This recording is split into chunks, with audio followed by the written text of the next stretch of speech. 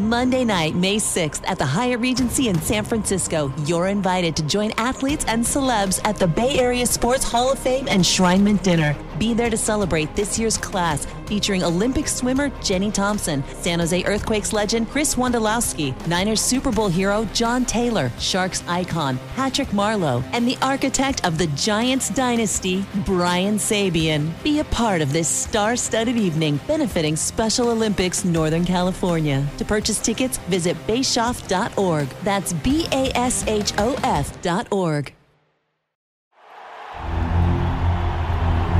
It's time for the Sharks Morning Skate with all the latest on San Jose Sharks hockey. Here are your hosts, Dan Rusanowski and Drew Remenda. Welcome to Philadelphia, the city of brotherly love, where you arrive in the corner in ill humor. That was the old story with the Philadelphia Flyers, and seems like that's what the Sharks have to deal with. It's been a while since we've done the morning skate. We skipped one yesterday. But since we last chatted, Drew, on this show, the Sharks have won their first game in dramatic fashion at Madison Square Garden. And then yesterday, a bit of a step back with another crazy second period, getting outshot 20-8 and losing to New Jersey, a very quick team 2-1. What patterns are we seeing developing here? Well, unfortunately, that second period pattern is what we're seeing. I'll look at some positives. So the positive that we've seen so far is goaltending.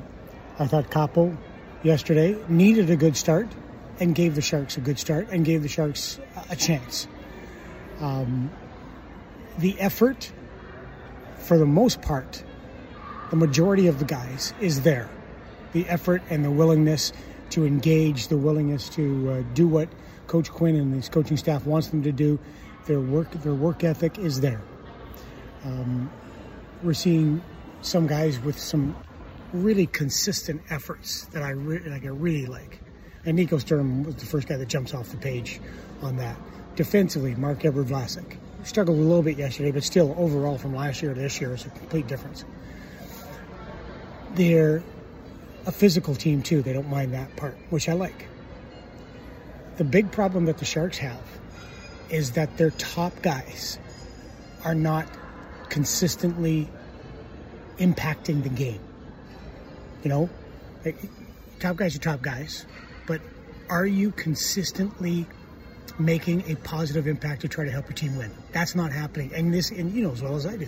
In this game, in the National Hockey League, your top guys got to be making an impact more games than not. And this group has to do it more often than the average NHL team. Agreed. Absolutely agreed. Because they're not as talented as some of those NHL teams. So that has to change. They have to be more willing to engage. What do you think of this city, Philadelphia?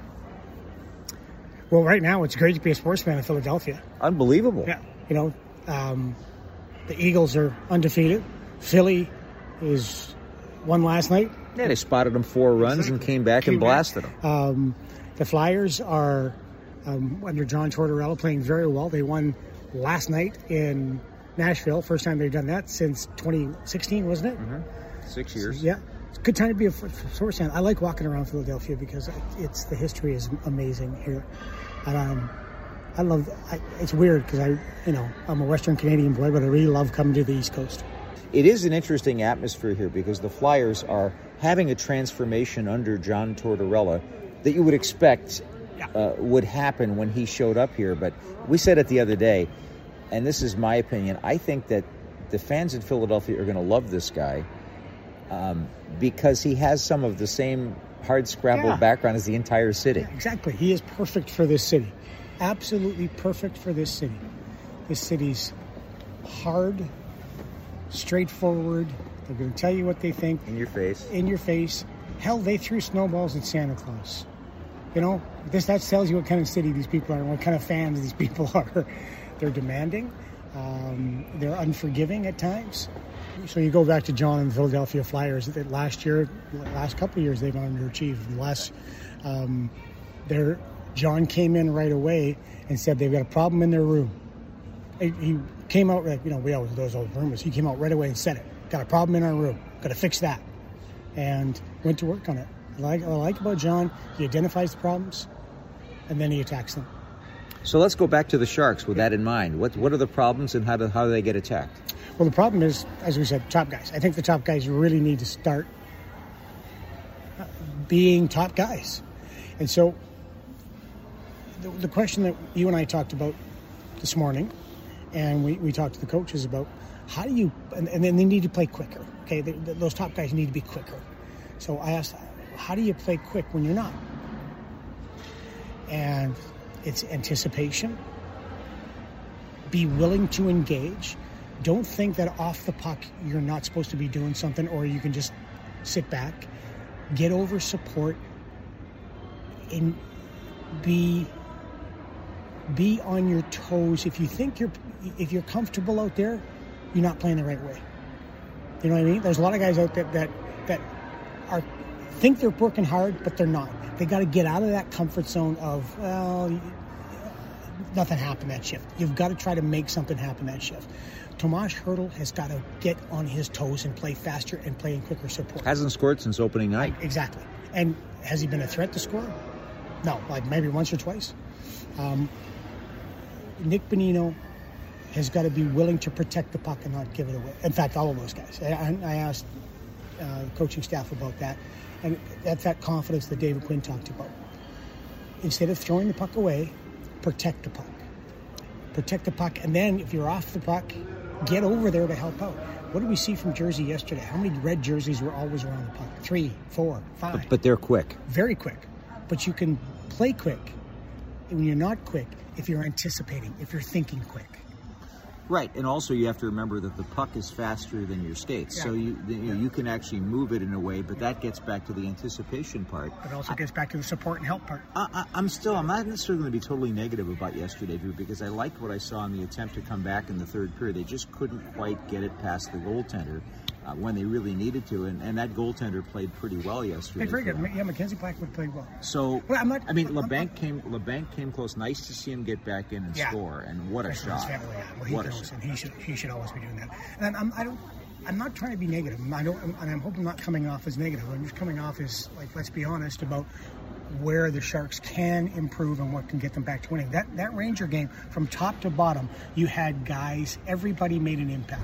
And that's the type of, and it was a hard game, but that's the type of game you have to play if you're the Sharks. So now let's look at tonight. Philadelphia Flyers coming off a nice win in Nashville. They're all fired up about it. The Sharks do have an advantage in travel. Yeah, geez, how's that? We were actually sitting in our hotel when they started the game in Nashville, and then they lose an hour coming back. That's rare. Which is really unusual. Only an hour, but still it could make a big difference. Yesterday, the afternoon game, I think, had some guys a little off sync. But what about tonight? How do you recover? And the Flyers are a team, I think they're going to go with Sandstrom in goal.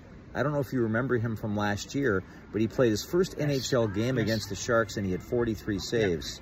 The Sharks won the game. But, we're just talking about Tomas Hertl.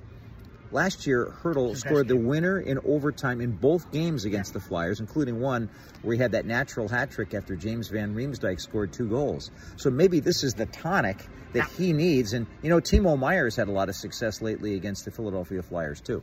I liked Timo's game in New York. I thought he dropped off yesterday.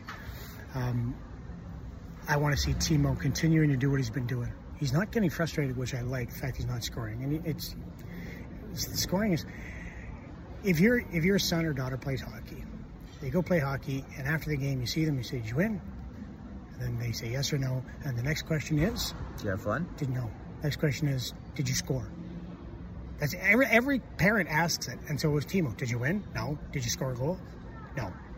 He wants to start scoring goals because that's what he is. But he's not getting frustrated, which I like. He's still shooting the puck, which I like. So I want to see him do more of that. Hertl, you hope that he recovers that. Last year was his best game, was in this building. So going against them tonight, the work ethic, which I liked, has to be there. But it's, again, think quicker, be more willing to engage, be willing to support, come back, get above the puck, that reload that the coaches are talking about. The aspect for the Sharks has to be one where it's got to be, as cliche as it is, but it's a cliche because it's true, 20 guys. impact. Everybody's got to make an impact. We'll see what the impact is. We're going to be on the air at 3:30 from Philadelphia, and the San Jose Sharks take on the Philadelphia Flyers. That's it for the Morning Skate for today. You've been listening to the Sharks Morning Skate. Make sure you're listening all season long to the latest Sharks news and information right here on the San Jose Sharks Audio Network.